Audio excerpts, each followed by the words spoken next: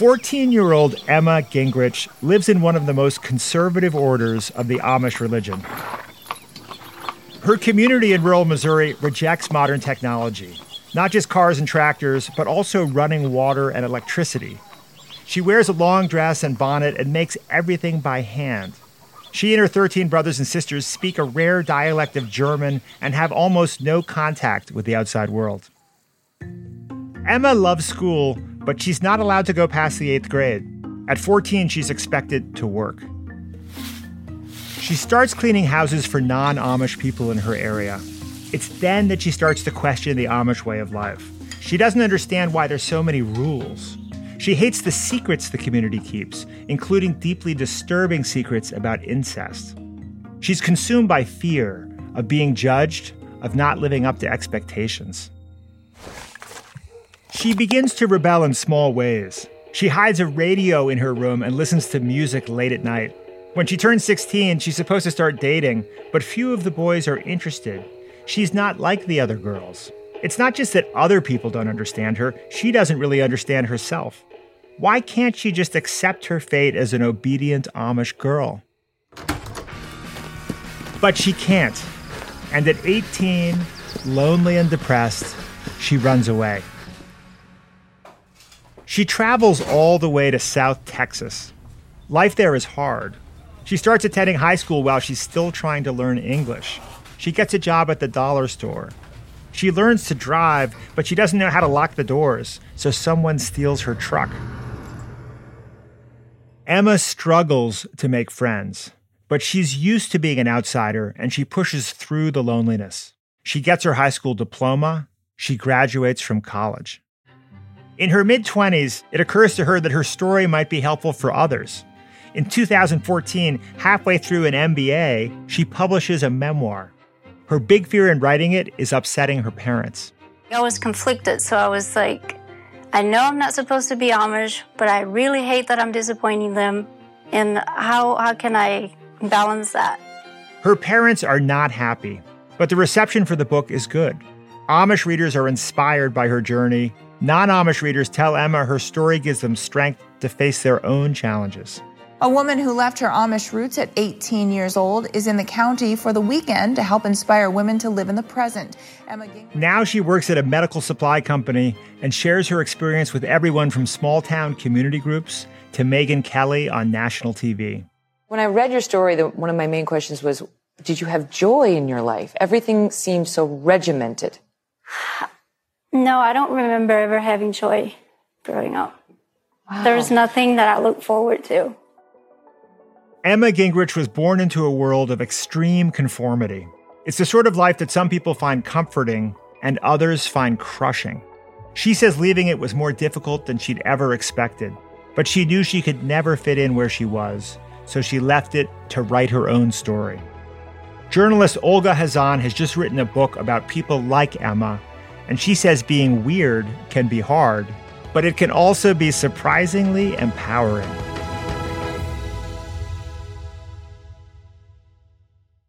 The LinkedIn Podcast Network is sponsored by HubSpot. Imagine growing a business with high-quality leads, fast-closing deals, and wildly happy customers. It's not a miracle, it's HubSpot. Visit HubSpot.com to get started today. From Wondery, I'm Rufus Griscom, and this is The Next Big Idea. I founded the Next Big Idea Club with Malcolm Gladwell, Susan Cain, Daniel Pink, and Adam Grant to connect people to some of the boldest thinking shaping our culture and our future. Each week on the podcast, we bring you one idea with the power to change the way you see the world. This week, how being weird can work to your advantage.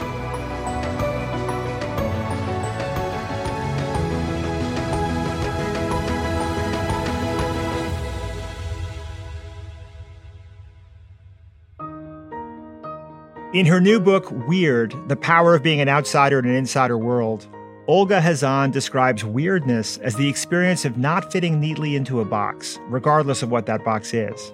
Maybe you have different political views from your friends or coworkers. Maybe you're a member of a minority group. Maybe you have interests or hobbies that challenge the norms of your gender, age, or race. Weirdness doesn't just make other people see you as different.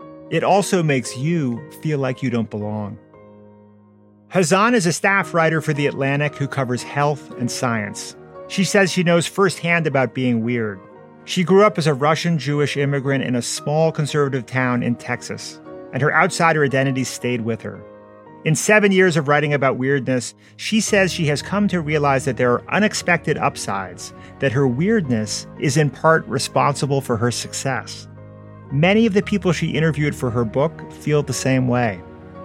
Our interlocutor today is Next Big Idea Club curator Adam Grant. He's an organizational psychologist and a professor at the Wharton School at the University of Pennsylvania. Adam's written 4 best-selling books on topics ranging from nonconformists to how we succeed by interacting with others. He spoke with Olga Hazan by Zoom during the COVID-19 lockdown in May. Hey, Olga, it's great to finally see you. Hi, it's good to see you too. This is definitely the first time we've ever talked, which is exciting for me because even before you wrote this book, I think I'd read at least a book's worth of your Atlantic articles and loved every one of them. Well, thank you so much for reading. Yeah, my book was sort of the culmination of personal stuff and everything I do for The Atlantic, so I was really excited to be able to write it. I thoroughly enjoyed reading it and have lots of questions for you. So I guess the place I want to start is, are you weird? I would say that I am still weird, although people who have talked to me ever since the book came out have questioned that assessment. But yeah, I think there's still, our early childhood experiences shape who we are. So I think I am still weird. Okay, so tell me what's weird about you. I am weird because I grew up as a Russian Jewish immigrant in West Texas, and that was a very weird experience. And it's weird to grow up with 0 family friends or house guests or anyone else interacting with you in your life. I think that's fair, but that's also just situational weirdness, right? It's not an enduring trait that you carry around because if you, let's say, move to New York or DC or Northern California, you would all of a sudden fit right in, right? Yeah, and that's essentially what happened. I moved to DC and I fit right in. I went to DC for college and a lot of my weirdness kind of went away because there was a ton of other immigrants in DC, obviously. But I kind of like some of the essential feelings that I had growing up, some of the social anxiety and imposter syndrome that I had from the kind of unusual childhood that I had remained. And so I wanted to explore what it's like to be weird and kind of learn more about that state of being an outsider in a more scientific way. So when you think about being weird, you think about it more in terms of being a misfit in your context than having just quirky qualities as a person. Yeah, I mean, I really struggled with how to define weirdness for this book because there's the research on weirdness, but you're right, it does tend to focus on like the person who was wearing a red jacket instead of the black jacket. But I wanted to focus on something that was more consistent. So I wanted to focus on people who were different from everyone else around them as opposed to just had a quirky hobby. Because if you think about it, if you have a quirky hobby like riding a unicycle, you could join a club of unicyclists and suddenly not be weird anymore. And in fact, feel very comfortable and not alienated at all. So I didn't want to pick something that was just generally thought of as unique. I wanted to pick something that was more enduring. Yeah, in your case, right, you actually had to pick up and move in order to fit in. So not such an easy choice for everyone to make. Tell me what was weird about being a Russian Jewish immigrant in West Texas, because I imagine a lot of people can't even imagine that experience. Right. Well, I actually didn't tell anyone I was Jewish until high school because that just wasn't a thing. There weren't any Jews. And everyone was, in fact, an evangelical Christian. And it was sort of taken as a given that you were too. Usually the first question that Texans ask people, at least in the part where I grew up, is what church do you go to? So I became a Christian for a while. There weren't other really foreigners other than people who were Mexican just because of the geography. So just a lot of the things my family did, the kind of food that I brought to school, the kind of clothes that we wore, like everything marked us as outsiders. And it was like a really tough experience at times. So how did you cope with it? Mostly I did not. So honestly, I left, and that is how I cope with it. And that's a real thing that people do. Obviously, right now we have a ton of polarization in the U.S. and a lot of right versus left conflict. And some of the people that I interviewed for the book actually were Trump supporters who moved from California to Texas so that they could be more accepted by other Trump supporters. And they felt like, if they were wearing Trump T-shirts or praying or something like that openly in California, that they wouldn't be accepted. So they actually hooked up with this organization called Conservative Move, which helps Californians move to Texas so they can be with other Republicans. It sounds far-fetched, but it's actually now like a business model. So Olga, you interviewed some really fascinating people for the book. I would love to hear in particular about an Amish woman that you wrote about. Emma, this Amish woman that I interviewed, grew up in this really conservative Missouri community. And if you want to be Amish, you have to so buy in to the idea of being Amish. It is not like a half-hearted thing. You basically are educated through 8th grade, then you stop going to school. And if you're a woman, you have babies with a guy who is one of 5 boys that you can choose when you're 16 to marry. Wow. And you basically cook and clean for the rest of your life and babysit. She looked at that future and she was like, I don't want to do this. It's not just the technology thing. It's not just the like farming lifestyle that doesn't appeal. It's like, I don't want my opportunities to be this limited. And she always just felt this feeling of doubt inside of her. So when she was, I think, 16 or 17, she just walked out of her family's farmhouse and she had smuggled a cell phone and used it to call this friend of a friend who basically took her down to Texas, to South Texas, where they happened to live. And she kind of started life all over again, except she was a U.S. citizen who didn't speak English because they speak Pennsylvania Dutch. She didn't understand any social rules or norms. She was completely alienated from the internet, technology, how people interact on a day-to-day basis. And it really just goes to show how awful it can be both to feel like an outsider in your community, but then even when you try to break out of that community and be more free or join a different community, that period of transition is still really difficult. Yeah. So what did you learn from her about coping with being an outsider or going from being an outsider in one context to then living that in another? So she really was one of the most difficult stories in the book. She had one of the roughest times, but I found that she really used this strategy of changing the way she thought about being an outsider. It went from being where she was trying to hide that she was Amish or apologize for it, especially among the modern Americans or whatever you want to call them that she was meeting. She kind of reestablished herself. She had to kind of learn to think about her outsiderdom in a new way and in a more positive way. So she now is out. She's like a normal 20-something. So she's dating and meeting people. And she has to be like, look, being Amish, having this extremely traumatic and difficult thing that I went through made me who I am. It's not the entirety of who I am. You can't make Amish jokes about me because that's not cool. But I'm now tougher and stronger because I went through this. And once she started asserting herself in that way, things got a little bit better for her than when she was apologizing for her differences. So it sounds like then in psychology, we describe that as a combination of reframing and reclaiming. Is that what she did? Yeah, it's like a combination of cognitive reappraisal. And then there's also like all this work by, I think it's Dan McAdams and others that talks about life narratives and how this is like the Joan Didion thing with we tell ourselves stories in order to live, but it's in a psychological way, which is that the kinds of stories that you tell about the stuff that's happened to you is what determines how it affects you. And so sometimes all it takes is telling the story a little bit differently to yourself and to other people. When I think about the McAdams work, Olga, I think about one finding in particular, which is he basically had people chart their life stories over time on a happiness graph. And there were some people whose life stories just kind of went downward. He called those contamination narratives, and that was obviously bad. And then there was another group of people who had sort of consistently positive, straight line, happy experiences.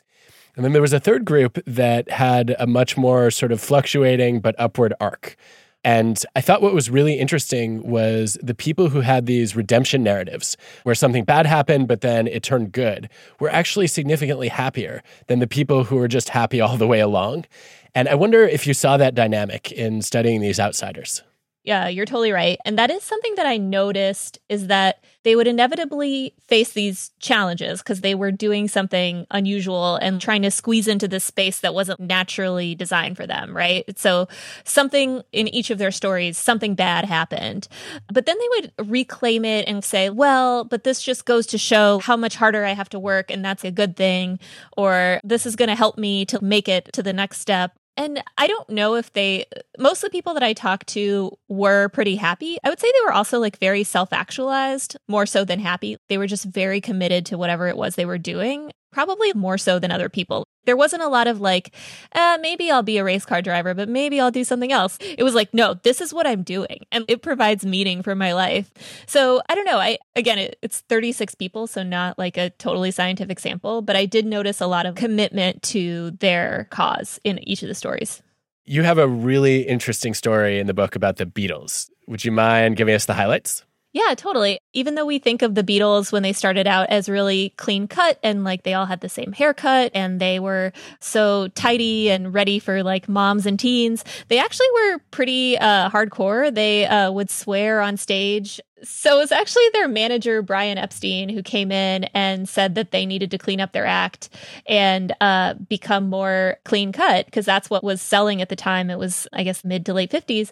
And so that's what they did. They had to like all cut their hair the same way. They had to all wear a suit and kind of look the same. They had to bow at the end of every performance. And they did that. And people who are familiar with the Beatles' later work, you start to see things like the Yellow Submarine. The whole White Album is pretty crazy. Revolver is crazy. There's a song that they did later on called Number 9 or Revolution 9, where the only lyrics are like various forms of the word number 9 over and over again. So you start to see them doing drugs and like growing their hair out and floating off into space because they got super famous. And then suddenly they're like, you know what? We don't have to be normal anymore. We can be as weird as we want. What I think is so intriguing about that, Olga, is a lot of people look at that story and they say, look, either the fame went to their head or they got successful and then they sort of went off the deep end. And what you're saying, I think, is something different, which is they had those weird qualities internally all along, but they didn't feel the freedom to express them until later. Yeah, I mean, that's how this one researcher, Ian Inglis, that I read up on for this part of the book explains it, is that they were actually always weird, but they were told to be normal so that they could get to be successful. And so other people who feel like they're naturally weird can try the same strategy if they can handle 5 to 6 years of normalcy first. It's such a fun example of how status and power don't always corrupt people. Sometimes they just reveal the things we've been keeping inside. Right, exactly. That and a lot of LSD, I think. Yeah, I guess there's a confounding variable in that particular sample. So people can be weird in lots of different ways.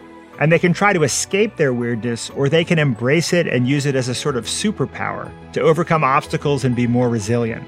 But does being weird mean you'll always feel like an outsider? Or can being weird help you fit in better?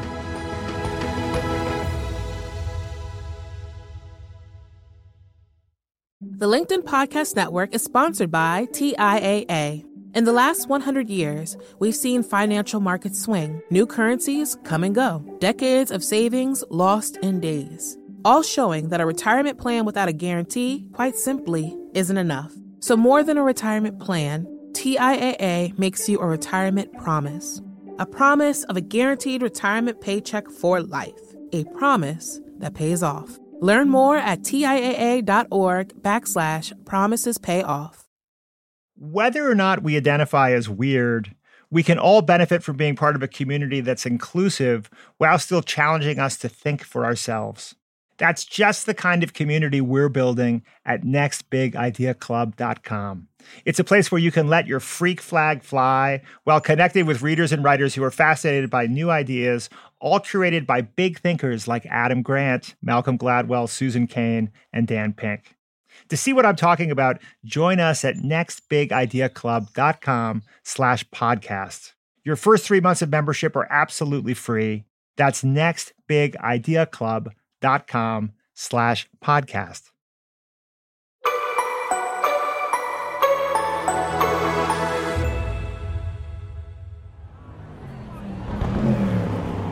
Julia Landauer is 14 years old, too young to get a learner's permit. But here she is, gripping the steering wheel of a professional race car, zooming around a stadium track.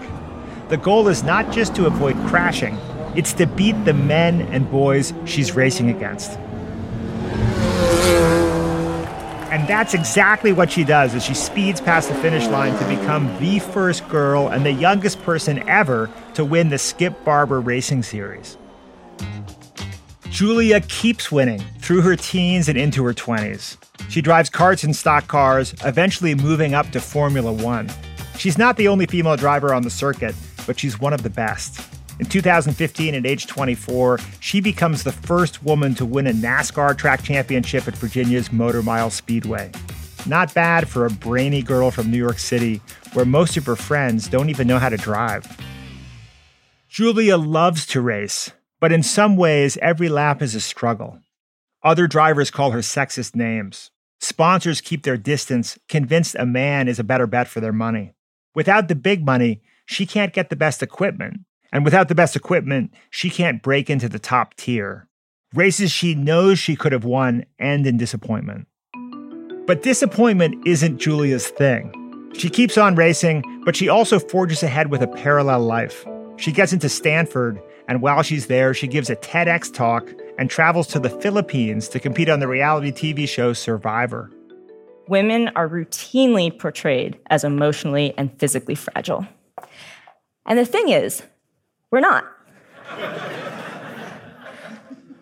And it is so satisfying to do something exceptionally well that people don't expect me to be able to do at all.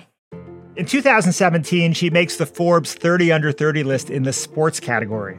Today, she still races professionally, but she may be better known as a motivational speaker, traveling the U.S. to rev up corporate audiences.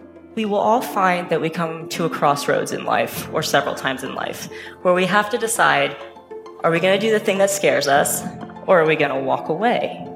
And when you get to that crossroads, I highly encourage that you ask yourself the question, why not do the thing that scares you? Of course, Julia has drive, and not just the automotive kind. She wants very badly to succeed, and she's willing to put herself in harm's way to make that happen. But it's not just her drive that makes her weird. In a way, it's also her weirdness that drives her and gives her the strength to face her fears. She doesn't care what people think of her. And because people can't put her into a box, they're less inclined to judge her. Olga Hazan says Julia has taken her weirdness and made it her superpower. Okay, I have to ask you, race car driver, you interviewed one of those too. Tell me the story there. This was one of my favorites because I actually went to go see her race in Canada, which was not where I thought I would be going. But that actually fits into the interesting thing about female race car drivers, which is it's very, very hard and expensive to be a NASCAR driver. It's hard for everyone, not just women. I would say that her story was maybe a little bit more complicated than the she faces sexism kind of thing that might be expected. So she does face sexism. People are sexist to her, but kind of more so, it's just very hard to become a NASCAR driver. You have to raise all that money, all the stuff like the car, the team, the garage, all that stuff you have to raise money for. So it's like being a politician. You're fundraising all the time. So she kind of uses her, not uses in a sketchy way, but just uses in a smart way, I guess, her outsider status to build up her brand. So she does a lot of stuff with women in STEM and women in technology. She'll give talks and speeches. She's more open to doing events and more open to new forms of fundraising that some of the more macho NASCAR drivers might not be open to. And to me, it kind of seems like that's because she's already such an oddball in this field. Everyone's already oh, a woman, that it's okay, well, why wouldn't I give a speech about the importance of asphalt? Because everyone already thinks I'm super strange. And I just had no idea what goes into being a NASCAR driver, and then to do it when you're physically smaller and physically different than everyone else in the field is so crazy. But yeah, Julia Landauer, she was a total badass and unfortunately did not win her race, but it was a ton of fun to watch and to write about. So you just touched on something that reminds me of an interesting dynamic. I'm thinking of some research by Ashley Rosette, who studied what happens when double minorities take leadership roles.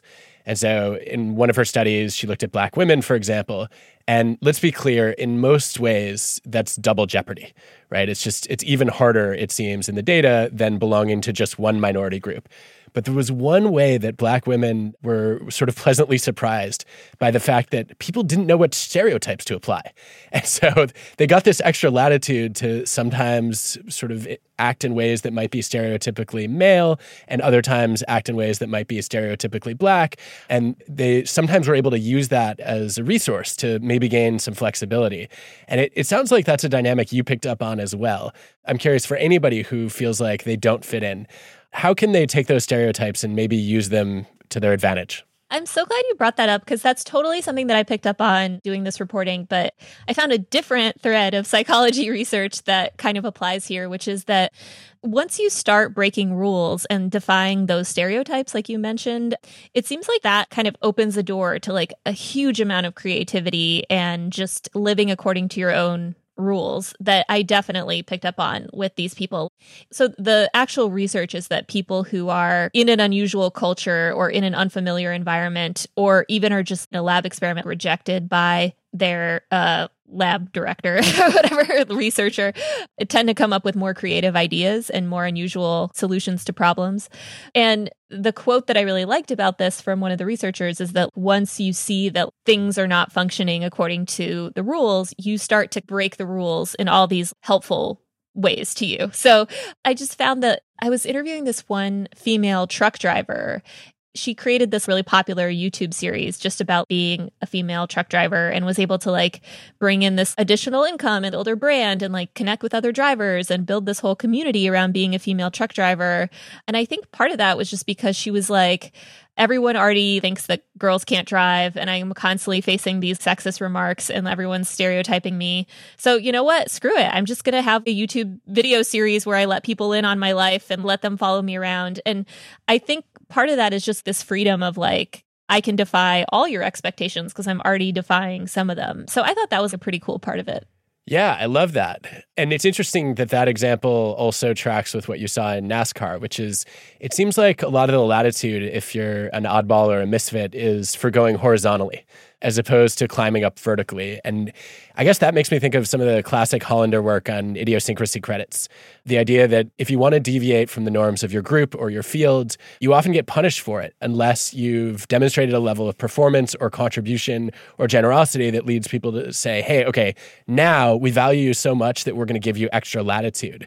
Did you find that any of your weirdos that you interviewed were able to earn those idiosyncrasy credits? Did they have to sort of act more normal or try harder to fit in until they'd proven themselves? Or were a lot of them just opting out and saying, you know what, I'm just not going to live the stereotype at all? I talk about idiosyncrasy credits in the book, and one of the people in particular I thought really exemplifies this. She also had a really tough time. So this is a woman named Beverly, who is a sociology professor who studies BDSM in the most conservative congressional district in America, which is Wichita Falls, Texas. And the kids are quoting Bible verses back to her. And she's saying like, oh, feminism, let's talk about feminism. And they're like, that's a lie. And so she's like, stop, because this is her course work. Like the whole body of literature is something that is kind of anathema to these kids. So what she starts to do is to change the way she teaches the class a little bit. So she doesn't like abandon who she is, but she tries to conform a little bit or meet them kind of halfway before she throws the full extent of everything at them. So she will start off with talking about masculinity or like, hey, do you ever notice that women wear makeup but men don't? Like some gentler topics that are maybe a little bit easier to handle before you get to like queer theory. And, you know, I think that strategy works for her. I think that the students have become a lot more receptive. They give her really great feedback. They say that she's really opened their eyes, but I don't think she'd be able to break through to them like that if she was just like, you must agree with me or else, you know? There's a great literature about that phenomenon on tempered radicalism by Meyerson and Scully, where they talk about how a lot of times if you unfold your full vision or all of the, you know, all the values or traits that you possess, people might be a little bit, they might freak out or they might perceive you as too extreme. And so oftentimes what major outsiders will do is they'll conform in small ways and begin to start making themselves a little bit more vulnerable or self-disclosing a little more, or maybe just doing a bit of extra self-expression, both to warm people up and also see how they react. I'm curious about your observations about the extent to which that makes sense. It's almost like systematic desensitization versus more of a flooding approach where you just put it all on the table and say, hey, this is who I am, take it or leave it. Yeah, I mean, I think different things are going to work for different people, and different people that I talked to in my book kind of took different approaches. I think part of it depends on like how able you are to do that like blending in and like gradual approach. One person who had no choice was this male preschool teacher that I interviewed, who was a dude. He's a big dude with a beard. he's very happy and friendly and kid friendly, and there's nothing super macho or grisly about him, but there was no way for him to like ease people into the fact that he's male. And there's another person I interviewed who's a doctor with dwarfism, and that was almost the reverse approach, where people were, especially when he was applying to medical school in the like 80s, it was like a much less enlightened time. People were just automatically like, no, you can't work here. Wow. He was rejected from I think 60 different medical schools just on the basis of his height. And he finally, he made it. He is now a surgeon at Johns Hopkins. But I think what he tried to do is essentially get in the door and then kind of prove himself and show everyone how great he was. So for him, it was the visible thing about him was the thing keeping him out. And he had to like convince everyone to ignore it. So you obviously have more latitude when it comes to invisible stigma. I think one of the things that this book did for me, though, was it made me actually start to see being weird as more of an advantage than a disadvantage. And I started thinking about all the ways that being an outsider can give you access to creative ideas and all of the delights of standing out as opposed to fitting in. Yeah, so there are, like I said, a number of advantages that come with weirdness. Creativity is the big one that I saw, which is just this like, incredible ability to see things from a different perspective and to come up with creative solutions to problems. There's real life examples like Nabokov, who wrote Lolita while he was in the US. Picasso experimented with cubism while he was in France, I believe, or some other part of Europe that isn't Spain, which is where he's from. And to lab experiments where people are put in an unusual situation and then they actually thrive and get more creative as a result. So I do think it's helpful to put yourself in environments where you're out of your comfort zone. And in fact, some of these studies recommend if you're not necessarily like a female NASCAR driver, maybe you could go study somewhere. Like a big part of the reason why we encourage kids to study abroad in normal times is that it helps open up their perspectives, right? But you could do that as an adult. There's nothing unique about being an 18-year-old that means that that's the only time you can study abroad. You can go to a different environment and learn from the people there and open up your perspective a little bit. But another way that this can work without taking an international vacation is just having a diversity of viewpoints in your workplace or wherever you're trying to make decisions. And there's like a ton of research on this, as you know, that having dissenting viewpoints just helps make for better decisions. It helps keep you from going off the cliff of sunk costs. It helps keep everyone from sinking into groupthink. It just creates those moments of, wait a minute, should we be doing this or should we be doing something else? So one thing you could do is just hire people who disagree with you and who are willing to pump the brakes and throw up yield signs for the betterment of your organization. So we've seen how people can take their weirdness and turn it into a strength. But surely that's easier in some environments than others. How do your circumstances, like what country you live in or even what school you go to, affect how you are perceived? And for parents of children struggling with being different, is there anything they can do to help them push through some of the painful challenges that so many kids and teens face during those difficult years? So many questions about how to embrace your weirdness and make weirdness work.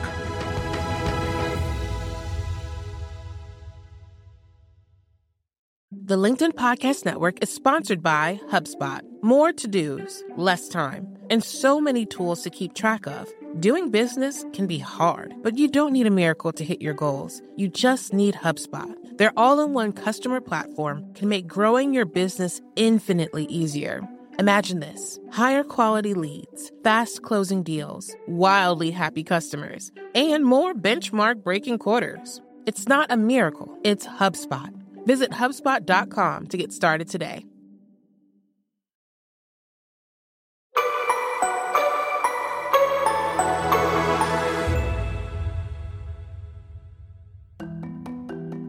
In her book, Weird, Olga Hazan writes about what it means to be weird and the sometimes surprising benefits that often go along with it.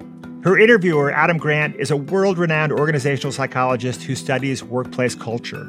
And he's found, not surprisingly, that social norms outside the workplace make a big difference in the way people work together. I'm struck by a few things as I think about what it means to be weird and why that's a good thing in society. I wondered if you could talk a little bit about cross-cultural differences. It seems like, in a way, your book is a case for American individualism and its advantages and triumphs, and that, in some ways, we might not want to be as collectivistic as China or Japan. I think your perspective is more nuanced than that, though, and I'd love to hear you articulate it. I do acknowledge in the book that it's easier to be weird in a loose culture than a tight one. Tight cultures, just as a recap, are the Amish and other really conservative religions or really tight-knit cultures. I think Singapore is one that I mentioned.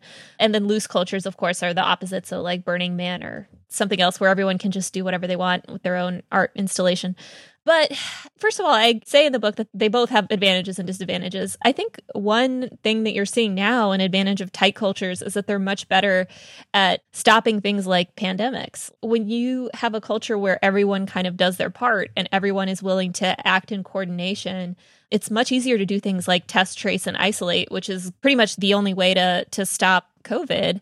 And one reason why we're having so much trouble with that in the US is that we are so individualistic and we're like, well, I'm going to go get my hair cut. You know, people in tighter cultures just don't do that kind of thing if they feel like they're not supposed to. And I would also say that it's not so much American individualism. I would say that the best cultures for people who are oddballs are cultures that just are more liberal culturally or socially. Some of the most loose nations are like Finland and Sweden and places like that, which I wouldn't necessarily call like individualistic. I just feel like they're a little bit more live and let live. But I don't know. I feel like there's this certain like everyone's business is their own business that is kind of makes it easier to just have whatever beliefs you have and to like be the way you want to be in a certain country.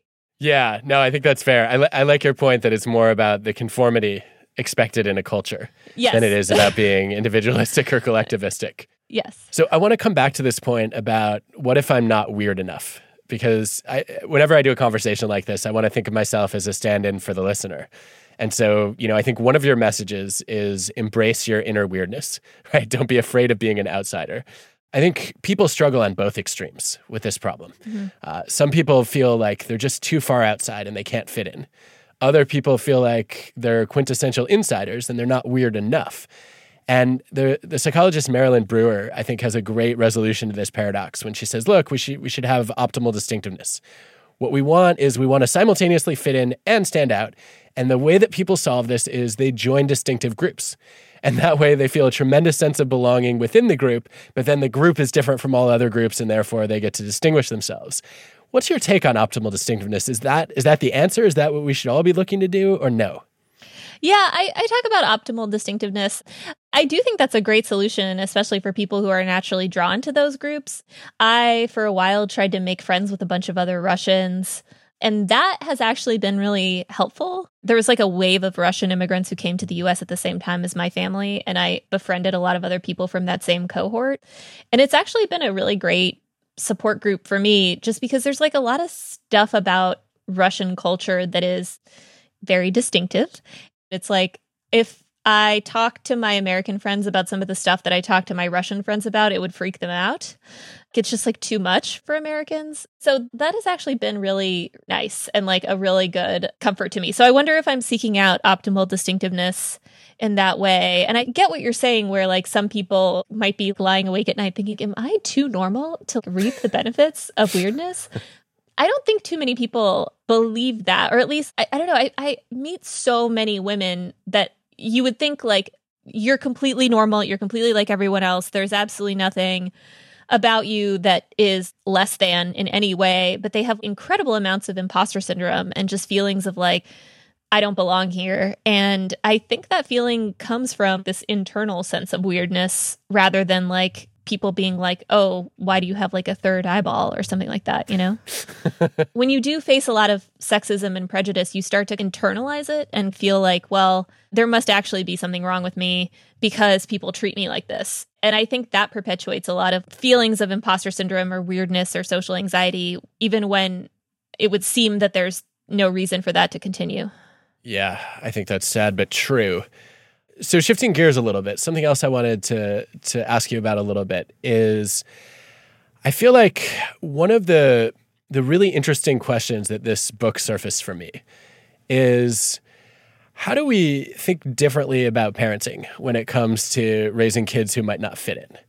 And I know you write a lot about what people's upbringings are like and how that may affect whether they feel like they fit in or stand out. But what advice do you have for parents who are maybe discovering that their kid doesn't fit in the classroom, or who might be living in a community where they don't fit in for a variety of reasons. What can and should they do? So many parents have asked me this since the book has come out, and I'm so glad that they're reading it and thinking about it for their teens and tweens and anyone else at the reading level that it requires. I am going to get in trouble for this because I don't have kids. And anytime I talk about anything to do with child rearing, people yell at me on Twitter. Okay, I feel like the message that I took away was just that all the people that I talked to were like dweebs and freaks and geeks in high school and middle school. And we're just like, I don't know. I'm not like everyone else. What am I going to do? I'm a girl who loves trucks. And like, I'm just going to hide that, I guess, until I graduate. And the answer to the question is just that after you're done with high school, after you're done with that, everyone in the same crucible together, you can really become who you want. Like, you can quit the church that doesn't accept your sexuality. You can, quit the marching band if you never wanted to do it. A lot of people quit their genders in my book. I feel like finding a loose enough culture and one that will accept you for who you actually are is the solution to feeling miserable as a kid. And as someone who was miserable when they were in middle school and high school, I don't know how to help that while it's happening, other than just knowing that it's going to be over soon. I don't know if that's uplifting enough. I'm sorry. No need to apologize. I think like prejudice, it's a hard problem. Yeah. And I think your take is realistic. So it does make me wonder, though, if there are things you'd like to say to teachers or principals or other administrators about, look, a lot of us sort of reached peak discomfort with weirdness in middle school or high school. Is there anything that could be done to try to make that a little better along the way? I just feel like kids do not need any help categorizing each other. We had in my high school a most beautiful and most handsome category for our superlatives for graduation. And it was not the kid with Down syndrome gets most handsome as a nice thing. It was literally the most beautiful and handsome in the school. And then everyone else there's 3 runners up. I mean, obviously don't do that stuff. That's horrible. And I will say that my high school has since gotten a lot better. And they had, I think, an LGBTQ prom queen a couple years ago, and it made the Dallas Morning News because it was a very big deal. So, I mean, I think that society is generally moving in a better trajectory, but I think anything you can do that will stop the relentless categorization of people and exacerbate differences among people is a positive thing. Well, Olga, this has been really enlightening and also entertaining. Thank you for taking the time to do it. Absolutely, yeah. Thank you so much. And yeah, this was super fun. Thanks for writing it. I hope everyone reads and enjoys Weird.